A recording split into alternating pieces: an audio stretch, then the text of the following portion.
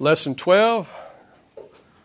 On today, September the 24th, how should you relate to fellow Christians when your consciences disagree? It's kind of where it's been taking us, and this is where the book, as it says, turns from focusing on just you and your individual conscience and understanding things about conscience that we've gone over in fairly fine detail, to looking at how we are to relate to others. And I love the way they break this down. I think it makes it a little easier to understand. But the issues of conscience, they naturally become much more intense and much more complex, when you move into some sort of group dynamics, when you get, obviously, people coming together over particular issues, whether it's family or certainly church family or even others. So it does get a little more wordy and a little more complex. We do certain practices that another conscience does not allow, quite frankly. We do things, accept things, and that's where the rubber begins to meet the road. What the writers do here is they've come up with what they call a theological triage, okay? And you know what a triage is, don't you? Triage simply is the process of sorting out something according to priority, according to urgency. And you can take that principle and you can apply it to the Word of God. I know we got at least one nurse in here who knows what triage is, maybe others. And we kind of take that approach with the Word to divide it out, parse it out so that we can see it in different levels. And I think that's particularly important when you're talking about issues of conscience, because some things are more important than others, okay? Everything in the Bible is, of course, important, but some issues certainly require priority. We would agree with that regarding just, for instance, the simple gospel, specific doctrinal issues that pertain to the gospel, things that we know are immovable when it comes to understanding the gospel and all of its elements. So that's important for us. We have an example of that. I know from 1 Corinthians chapter 15, verse 3, you hear Paul talking about, he says, I delivered to you as of first importance, is the way it's best translated, as of first importance what I also received. So Paul's basically an example of that here, and he tells us, everything in the Word of God is important, okay? It's true, and yet there are some things that take priority, okay? They take priority. And we apply that thinking to looking at these different issues that we struggle with in conscience. So when it talks about a theological triage, it's talking about breaking these issues, if you will, breaking them out into at least three general categories. And I think that's helpful to us. And we can, of course, begin to understand our differences a little bit better. And even better than that, we begin to understand, do I really want to die on this mountain, this issue? Is it really that important? Is it a first level, a second level, or a third level issue that if I keep on about this, is just going to cause more problems than anything? And it just doesn't really matter in the scheme of things. And of course, we know too that it's up to the power of the Holy Spirit. It's up to the power of God's Word in a person's life to change them, if you will, over an issue, or to convince them over an issue that we may hold as true and applicable in our Christian life, but they may not. So we have to leave room for that, certainly. So, theological triage. Now, writers give us three levels. The first, he calls the first one simply first level issues. And of course, these are, just as you would expect, these are the most central and essential issues to Christianity. And if I ask you to make a list, over things that, you just can't deny if you want to claim to be a Christian according to what the Bible says, you'd, of course, make reference to the Trinity. You won't find the word Trinity in the Bible, but you find the Trinity, okay, throughout. God the Father, God the Son, God the Holy Spirit. We know that Jesus was fully God and He was fully man at the same time in His incarnation. We know that Jesus sacrificially died for everybody who receives Him, for everybody who comes to Him in faith and repentance. And He is the only sacrifice. We know that. We know that He rose bodily. He rose bodily from the dead. This has to be believed and received. Why? Because of the testimony of Scripture. If we believe that Jesus died and rose again, Paul says, those are the ones who come with Him. Justification, of course, is by grace through faith alone. A serious, essential, central, doctrinal issue. And then, of course, we know that He's coming back, right? Is He coming back? We know that. Now, we may differ on when He's coming back. Certainly there are different opinions about that. People hold to that dearly. But the most important thing is that He's coming back, right? I like this one. This is a good example. So we know that those are doctrinal issues that are central, that are essential to Christianity. These are the ones that you can categorize as first-level issues. These are things that we don't bend on. These are, as I said earlier, these are hills, if you will, that we want to die on. To deny these would be to deny the faith, okay? So they're key doctrines for the church and for true believers. Now, would you count the sufficiency of Scripture and the inerrancy? Sir, yeah. Believing, the sufficiency, the inerrancy of Scripture, that it is the Word of God, certainly.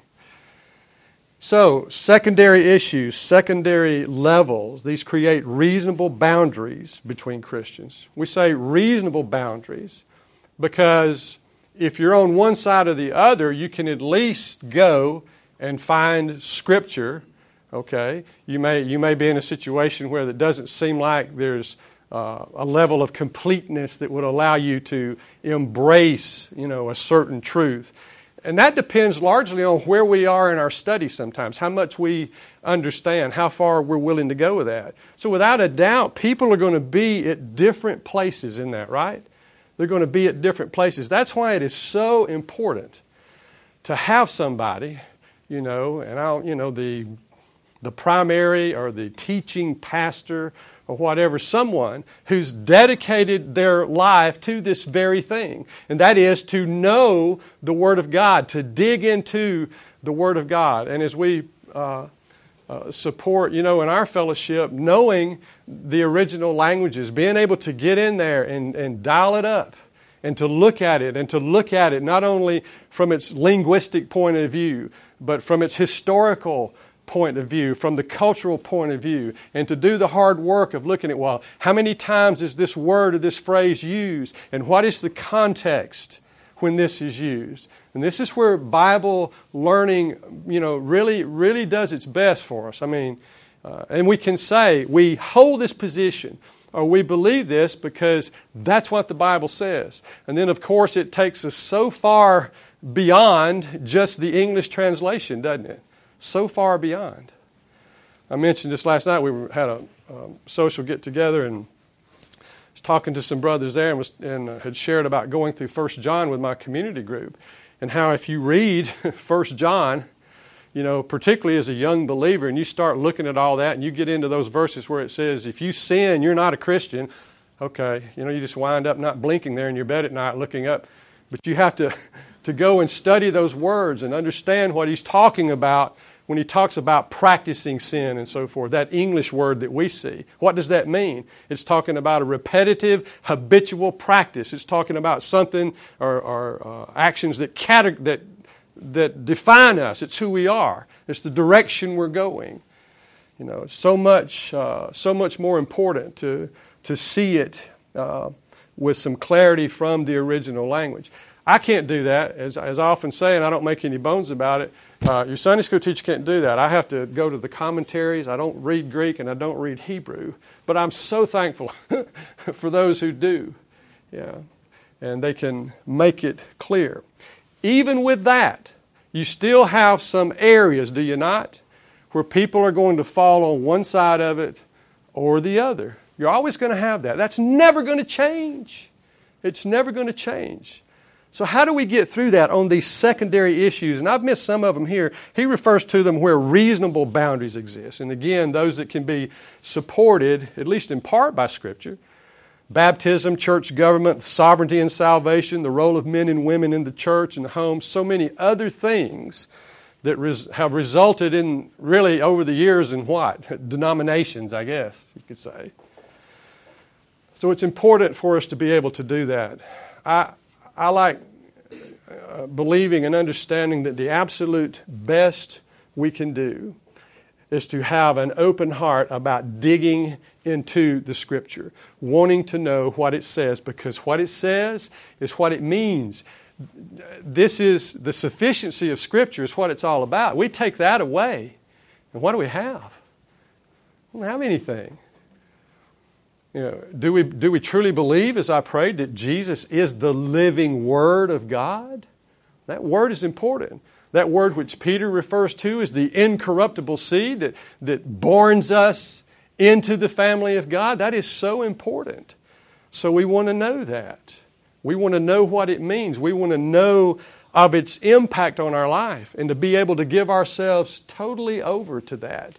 Not just because somebody said this or somebody said that, but from our understanding of the Word of God as best as we can do, this is the direction we're going. And as we've discovered in looking through these issues of conscience, particularly where somebody, is holding a particular view of conscience and doesn't want to let go, again, we look at the example of eating meat offered to idols. Again, and you'll see it again today, Paul doesn't beat on that person. He doesn't come down on him. He doesn't say, well, you've got to do this, you've got to do that, because that is the work of the Holy Spirit. And you want somebody's confidence to be in the Word of God. So the best that we can do, without belaboring any further, is to know the Word and to be able to talk about the Word regarding a particular issue of conscience, or most often an issue of doctrine. So it's more challenging for the church, he says, to have unity when those in the church disagree on these matters. And we're talking about these matters, these secondary level issues. So what we, I'll say, guard against or sometimes fight against is clarity in the Word. What does the Word of God say, and how does it apply? How does it apply to a particular situation? Well, third level issues he describes as issues that are simply disputable matters. Sometimes matters that are referred to as indifference, or just simply matters of conscience. We've used the term matters of preference sometimes, but always based upon what we understand about the Word.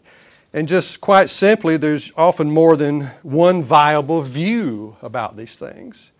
And a lot of people bring perhaps what they were taught as kids, what their parents taught them, certainly what their present church and fellowship is teaching them, wherever they are in their study of Scripture, their understanding of Scripture as a whole, they're going to hold a particular view, and it may not be the same as yours. Issues like biblical interpretation, how Christians view the Sabbath might be one. How about commercial purchases on Sunday, the Lord's Day? How do people feel about that? Y'all don't have an issue with it, do you? Eat dinner somewhere after church a lot of times. I remember it set me to thinking years ago at my former church, we had a revival scheduled, and I forget, there was some sort of emergency or medical issue, and the preacher that they had coming for the revival couldn't make it, so they got another guy to come. And man, they should have looked a little longer. But this guy, he started talking about right out of the chute, very emotional fella, that he didn't know, and I think I might have shared this, but he didn't know if the Lord was going to bless his efforts in preaching that revival because he had bought gas on Sunday. Okay, I see where we're going with this. He also went so far as to share, and I know I didn't share this, they had I forget if it was a daughter or a granddaughter living with them, and she wanted to go to like the prom. And they would not let her go to any kind of a dance. And he said that the mother, the grandmother, whichever one it was, I'm sure these people are gone on now, but she said when the girl was leaving, the mother laid down in front of the front door and said, if you're going to go to this dance, you're going to step over me to do it. And just to give you an example of how some people are truly believe, some of these issues. They don't make any allowances whatsoever for a differing opinion. Now, these are the kind of folks that you don't say, no, you don't do that. And you might share that in a loving way, and we certainly should, right? That's what we want to do. But it has to be the Word of God and the Spirit of God.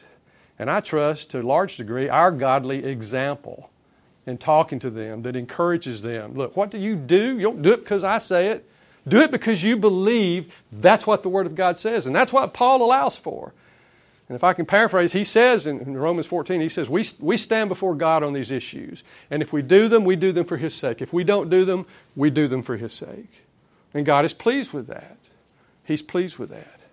I wish at salvation that all knowledge had come into my mind and heart, don't you? Oh, wouldn't the ride be so much better? But it didn't happen that way. And it's never going to happen that way. And if it did, it wouldn't provide opportunity for us in the church who are supposed to be loving, okay, supposed to be caring about the other person more than we care about ourselves. There wouldn't be any opportunities to manifest that, to let that bloom. It wouldn't happen. So are you saying we still talk to the people? I'm confused.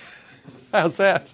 We still talk to them? I mean, do we still talk to them about whether... Sure. Do we talk to them and try to help them to see? Yeah. That's what I said. We, like speaking the word in love and so forth. We still tell them that.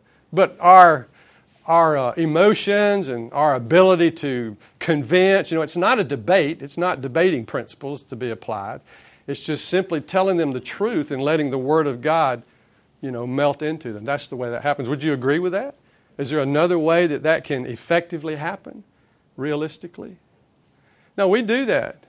I think you have to use, in considering the other person, it doesn't take long in talking to them to realize how far along they are in really wanting to know the truth about something, or is it more important to them to just embrace this issue that they're holding on to because it was dear to mom and dad, or it was dear to their grandparents, or it's related to some significant emotional event in their life or whatever, Only the Word of God and the Spirit of God can break them free from that. So that's what you do. No. Any more confusion? I don't want to confuse anything else. Yeah.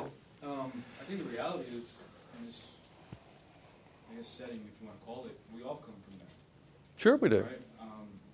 We've all had different views, babes in Christ, pretty much, and somebody came by our side in a discipleship type of way to teach us the Word of God so that we can understand it clearly and be able to go forth and teach somebody else who may have a immature view, in a sense, or a distorted view. Yeah. Again, that's why it's... A milky view, yeah. Right. That's why it's Reformed theology, right? Yeah. Because a lot of what's being preached is deformed, so to speak. It's a false hope. It's more for what's for you rather than living for the glory of God. So Yeah. just hearing you, it's absolutely true. Like, where do you draw the line? But again, if it is a correction, are you doing it in love, or Right. are you doing it in pride to say, well, I've learned this, so let me come down on somebody else because they don't know this? Yeah, a desire to be effective with this takes us immediately to how we treat people. It takes me to Proverbs, and you look at those verses, certainly about telling the truth and being rightly motivated, but it talks about hearing a matter and all of a matter before you make an opinion. A little deeper, caring enough about another person, not just waiting for an opportunity to get your next set of, sentences in, but listening to them and trying to find out, quite frankly, why they think like that. Why is it so important? And it may be, what they call substitutionary. They have to hold on to that because it's related to something so significant in their life, And it could be anything. It could be anything. So yeah, that's good. But disagreement here should not cause disunity in the church, not with these third level issues. We'll never get rid of this. It won't ever be that way. The Bible speaks of the time when we all come into the knowledge, the unity of truth. We'll all get there one day. But as long as we're flesh and as long as we're limited, we're not going to see everything clearly. Have you ever wondered what it's going to be revealed to you and to me? But as individuals. What's going to change when we're before Christ? How clearly are we going to see certain issues? Do you really think this is going to be something that you hold to that's going to kind of be turned on its head or whatever? I don't know.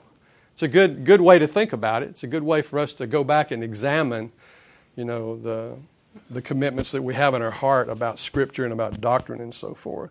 All we can say is, Lord, I believe, help my unbelief, help my ignorance. Show me. That's what your life is about in Christ, and moving forward for Him, becoming more like Him, and Him accomplishing, as He said, what He started, He's going to finish. That's what it's about. It's a pursuit of knowing Him.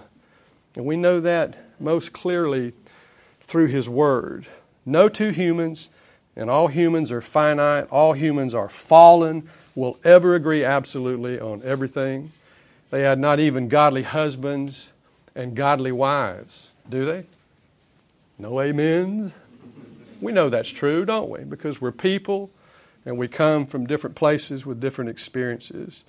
The same is true, as he says, in a godly or even a godly or a healthy church. There will be disagreements. There will be disagreements. We're to move forward, first and foremost, with Christ as our goal, with the truth of God's Word as our goal in every circumstance. When you start getting away from that, if selfishness creeps in or whatever, if pride creeps in, that's the work of the devil himself. And bad things will happen. Now, he says we can almost always be best viewed, or this issue can be best viewed in the context of the strong and the weak. We've looked at this, particularly when we look at this issue of eating the meat and so forth back in the day, offered to idols. So those are issues of consciences, whether or not to do that. That's back in Romans 14, and it ended in Romans 15:7 there. You'll remember that the Jewish Christians did not want to eat the meat because of the restrictions in the Torah. Okay, they didn't want to do that. That had been a part of their life. That's what they had been taught, right, wrong, or indifferent. That's what they knew. Christians from pagan backgrounds, they would say that eating the meat would identify them with the old life and the old practices. They didn't want to do that. Paul jumps in on that and he says, well, we know that don't matter. That's what he says. We know that there are no other gods. We know that doesn't matter. It doesn't matter if you eat it or not. But he said, your brother doesn't know that. He doesn't understand that. And ordering him to be different is not going to change his heart. I know that as a manager, okay, in my past life in the police department. No. And as I've said, you can change somebody's behavior, but to change the way they think about something, that's a totally different thing. Totally different. The early Christians in Rome also had issues, and he mentions two other things. There were other things. It wasn't just eating the meat. It was the holy days, when to do what, to observe these holy days. They even brought up the issues about drinking wine.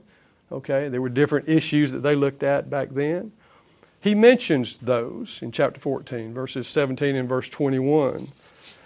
And then Paul, or as we could more accurately say, the Holy Spirit, if you will, purpose in writing that whole section was to bring the church together, to provide healing for the church. Paul recognized that. He knew that there were people that came from all over that had all these different backgrounds. And he's addressing people who were genuine believers. He didn't have a reason to question that. But they're at different levels of spiritual maturity in their life. That's never going to change for us. We're constantly going to be rubbing elbows and socializing and meeting with people, and in the church evaluating people for service and to teach and to do all these things. We have to make those judgments as a church. We can't do that apart from agreeing on certain things in the Word of God. We can't do that. So that's always where we go. Now, the rest of this chapter is quite wordy. I looked at it and I just came up with 2 or 3 titles. We want to look just briefly at the conviction that people have. We want to look at the problems that caused. And then we want to look at the potential heresies that come out of that. And I'll just give this to you to kind of move us toward closing this out.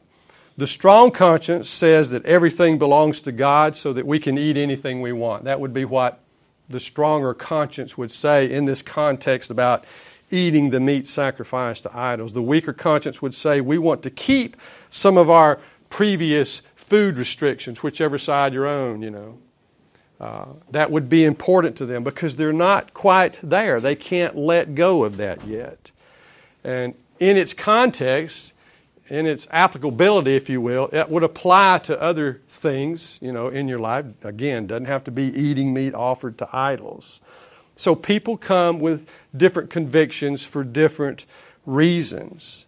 And then, of course, the problem comes when, for instance, the strong say, well, I have freedom to eat meat, and those who don't eat meat are being unreasonable and are theologically in error.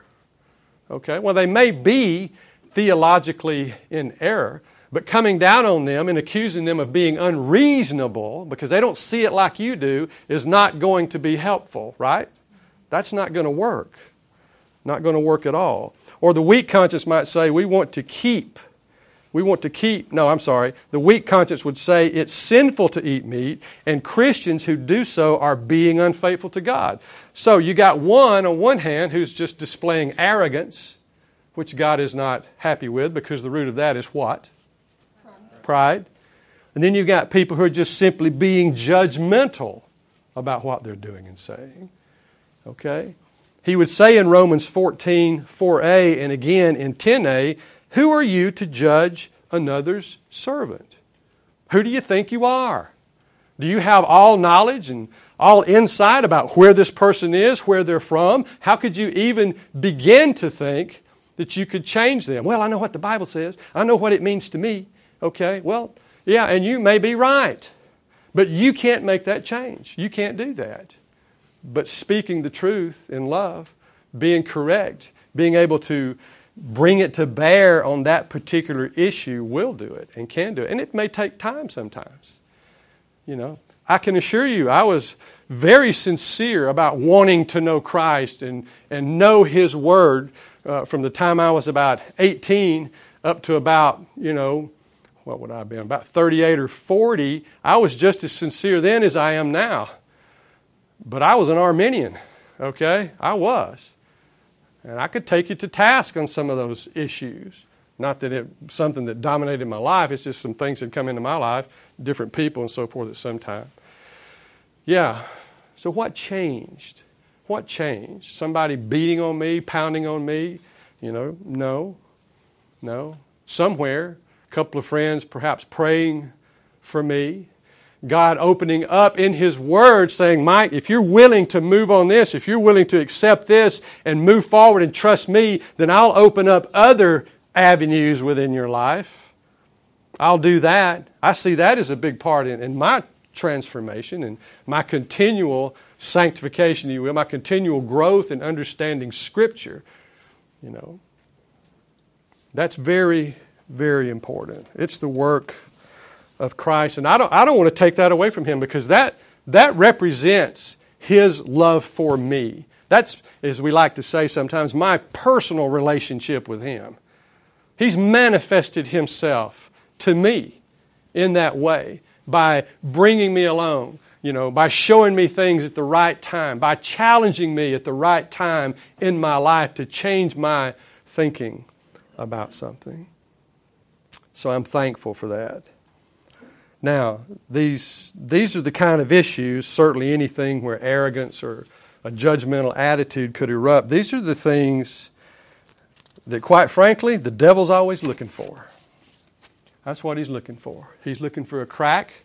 He's looking for an opportunity, even in a fellowship, in a family, in a life or whatever, to erode our commitments. And remember, it's a dangerous thing for a person to move away from the convictions of their conscience when they're not sure, when they move for the wrong reason because of pressure that comes from someone. Paul said plainly, when you do that and you sin against your brother or sister, he says you sin against Christ when you do that.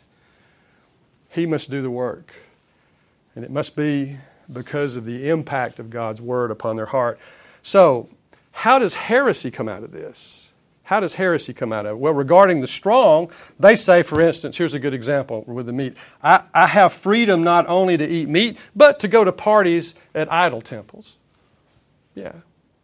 It's a sort of a slippery slope for them because their heart's not pure on wanting to know and do the Word of God. In other words, they see an avenue of flexibility here that might let them move toward what they really want to do, to feed this thing that's still in them. Yeah, I have freedom not only to eat meat, but to go to the parties as well, over there at the idol temple, when there's Scripture that would tell us, no, you don't do that.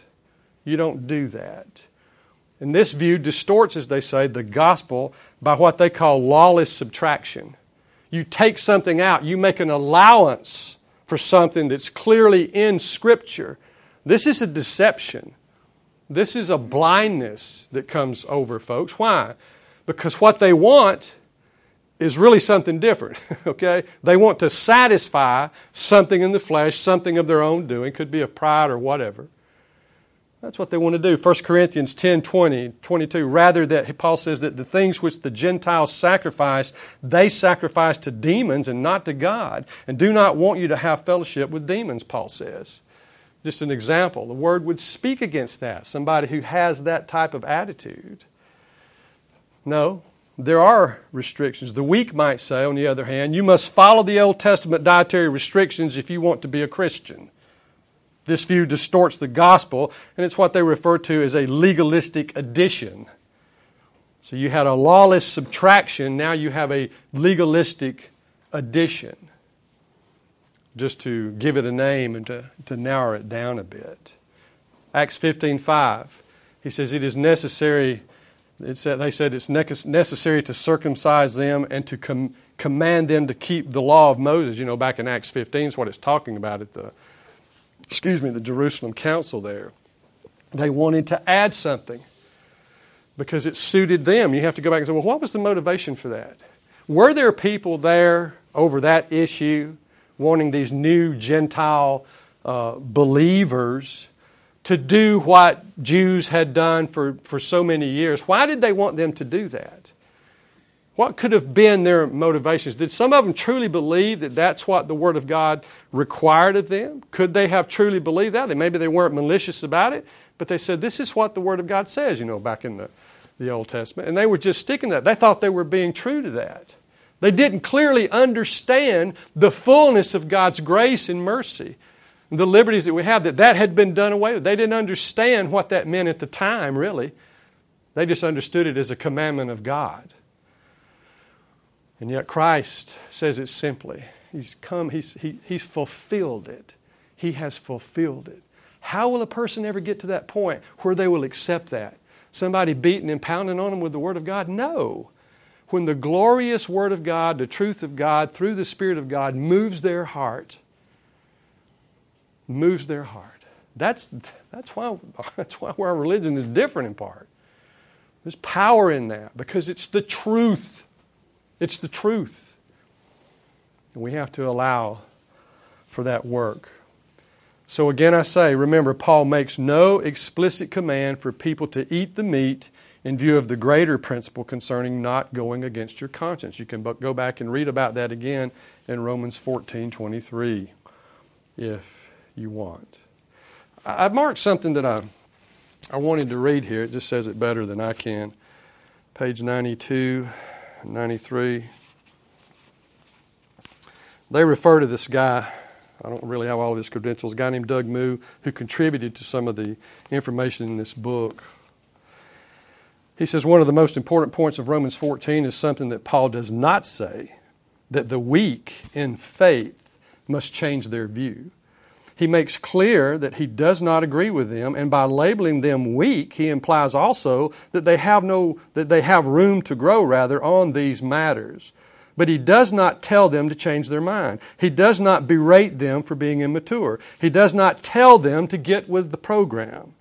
Yet this is usually our first reaction to someone who differs with us. We want to change their minds to convince them that we are right. And Paul would undoubtedly support the church's efforts to educate its members as fully as possible about the gospel and its implications. But he is wise enough to know that there is a time and a place for such efforts. All of us have our traditions, and they are not easy to give up. As long as they are not contrary to the gospel and hinder the work of the church, we should learn to tolerate these differences. Do you know of examples in our own fellowship where you're required to do that? In your interactions and social interactions and so forth with other folks. I mean, we draw people here from all over, okay? And I think by and large, most of them come because we are, a Reformed Theology Fellowship. But with that, they bring with them all kinds of things, okay, with them. So that's what we look at. We just simply want to be loving and submissive to Christ in these issues. And that's a good segue because that's the way Paul closes it out. He talks about the solution of love. That must be our motivation in dealing with these things. And the writers break this out fairly well. They give two examples from the strong conscience. The first one I'm going to give you is not what I refer to as the highest road to take, but they both deal with the strong conscience. Listen, he talks about with a strong conscience, you have a person who's fully persuaded based upon the Word of God. They are welcoming, not condescending to the weaker. That's not part of what they do. They're aware of freedom, but they welcome the disagreeing. They're leaving room for the work of the Spirit. They're leaving room for the Word of God to do its work. And he says that the result of this is that the gospel is revealed. This is the character that the gospel itself would have us put forth because it shows that we're concerned mostly about the other individual. And then I think we can bump it up a step, and I refer to this as the high road because it's still talking about the person with the strong conscience, but it's another group. This would be the person who is free but flexible on disputable matters.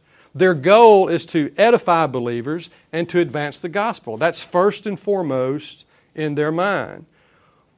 From 1 Corinthians 9:19, Paul says, I have become all things to all people that by all means I might save some. I'm sorry, that's 1 Corinthians 9:22b. And then I added 9:19, which says, For though I am free from all men, I have made myself a servant to all, that I might win the more. So he says pretty much the same thing twice. That's where he was coming from. Can you imagine the challenge that the Apostle Paul had? And if you know anything about what the Middle East was like then, all the different cultures, people coming to Christ with all kinds of backgrounds, and then trying to pull these people together in a church, in a fellowship, like killing each other, It's interesting. It's very interesting. And only the presence of Christ Himself can accomplish that. We move left or right. We get out of center with that. It ain't going to happen. And even in that, it takes time.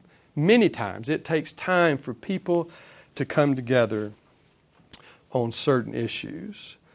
So I call that the high road.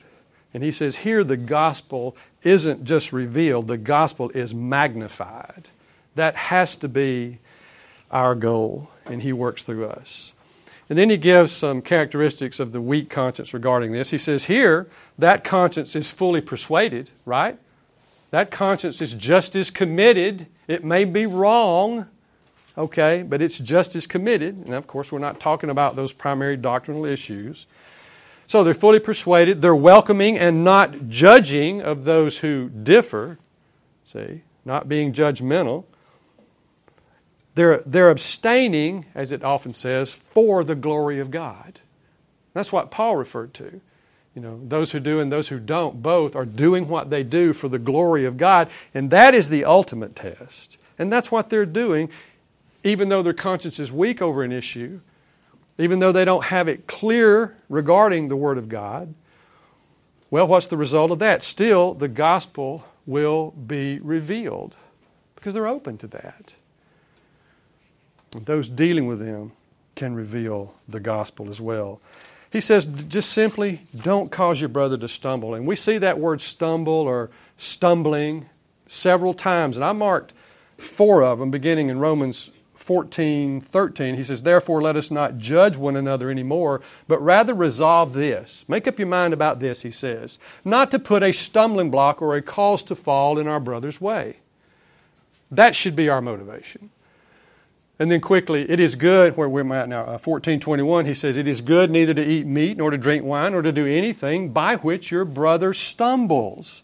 or is offended or is made weak. In assessing this, the only way that can happen is if we're mindful of that person. What are their needs? Where are they in their ability to understand what we're talking about here? Or is it just another opportunity for me to broadcast what I think? Because I'm right. I know that's what the Bible says. If that's our motivation, that's not going to be effective. Thirdly, we look at 1 Corinthians 8:9. He says, but beware lest somehow this liberty of yours becomes a stumbling block to those who are weak.